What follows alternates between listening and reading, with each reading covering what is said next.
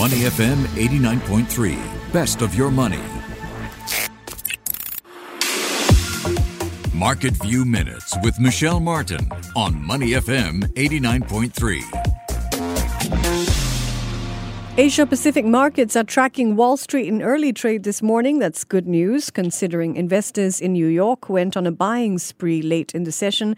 The S&P 500 finished up nearly 0.5%. The Dow closed higher as well. Closer to home, let's look at the Nikkei. Last I checked, down about 0.29% to 26,810. And the Kospi down 0.15% at 2,691.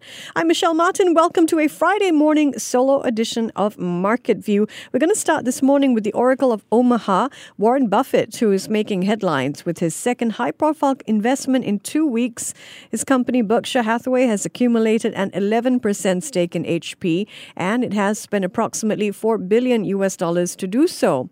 The computer and printer maker now becomes Berkshire Hathaway's second biggest holding behind Apple. Unlike Apple, though, HP is not considered a growth stock. Rather, analysts say it's a classic value bet. Buffett likely sees HP as a source of consistent capital returns thanks to the company's aggressive share buyback program and its sizable dividends. Investors applauded the news. HP shares surged 15% to close at around $40 a share. Berkshire Hathaway shares finished higher as well. Analysts estimate that last night's rise in HP's share price has likely already grossed some $650 million in profits for Buffett. If we take a step back for a moment, Buffett began the year telling shareholders he was having trouble finding anything at attractive prices in which to invest Berkshire's huge cash pile. But since then, he's spent more than $11 billion to acquire an insurance company called Allegheny, and Berkshire Hathaway has also bought more than $7 billion worth of Occidental Petroleum stock.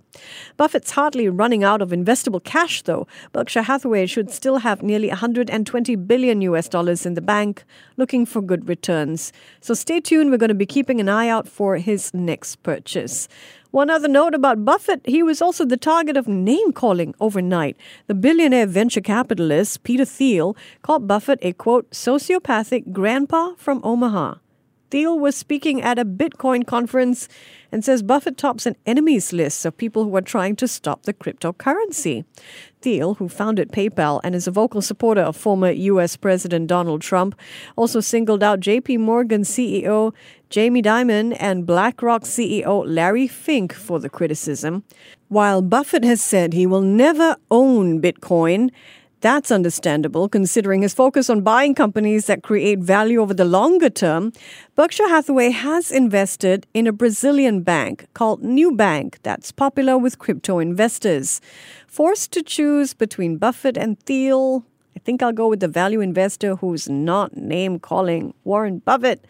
All right, next up this morning, a one-person game of up or down, but you can play along with me. I name an asset or item in the news, and then we sort of try to figure out which direction it's moving, all right? Are you ready to play? First on my list is Samsung Electronics. Samsung is the world's largest memory chip and smartphone maker. So what do you think? Is Samsung an up or a down today? Well, if you went with an up, you'd be right. The Korean company's profits jumped 50% in the first quarter of the year. It netted more than $11 billion. Geez, those profits would have paid for Warren Buffett's purchase of an entire insurance company last month. Samsung is also issuing positive forward guidance, so it's definitely an up in my books. Next up, hoteliers in Malaysia. Think about it for a moment. Why would Malaysian hotels be in the news? Well, if you guessed the reopening of the borders, you'd be right. A week after the border reopening with Singapore, Malaysia's hoteliers say both local and international tourists alike that the latter category refers to those of us from Singapore who are crossing the border. Well, both those categories are spending more on hotel rooms. We're more likely to splurge on high-end rooms when we travel, so that is an up for Malaysia's hotels. All right, next up is Sembcorp Industries. It invests in energy and urban development like water and waste treatment. Yesterday, Sembcorp shares jumped to a 3-year high, topping $2.90 a share before settling back a bit. The jump has led SGX to ask Sembcorp if there's a reason why investors are buying its stock. There are no official deals on the books, but there are reports that Sembcorp may buy a green energy company in India So that's an up for Sembcorp and possibly an up for the Indian company as well, which is called, by the way, Mitra Energy India.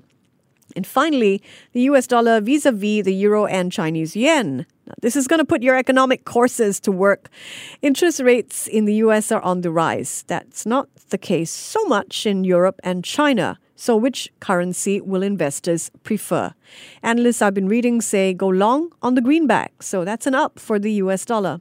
And finally, this morning, let's check in on the Singapore market. The Straits Times Index did a bit better than other Asian markets yesterday, but it still finished in the red.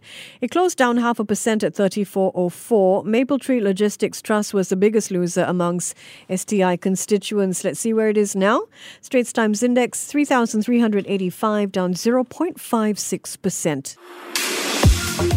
Market View Minutes with Michelle Martin on Money FM 89.3. To listen to more great interviews, download our podcasts at moneyfm893.sg or download our audio app. That's AWEDIO. Available on Google Play or the App Store.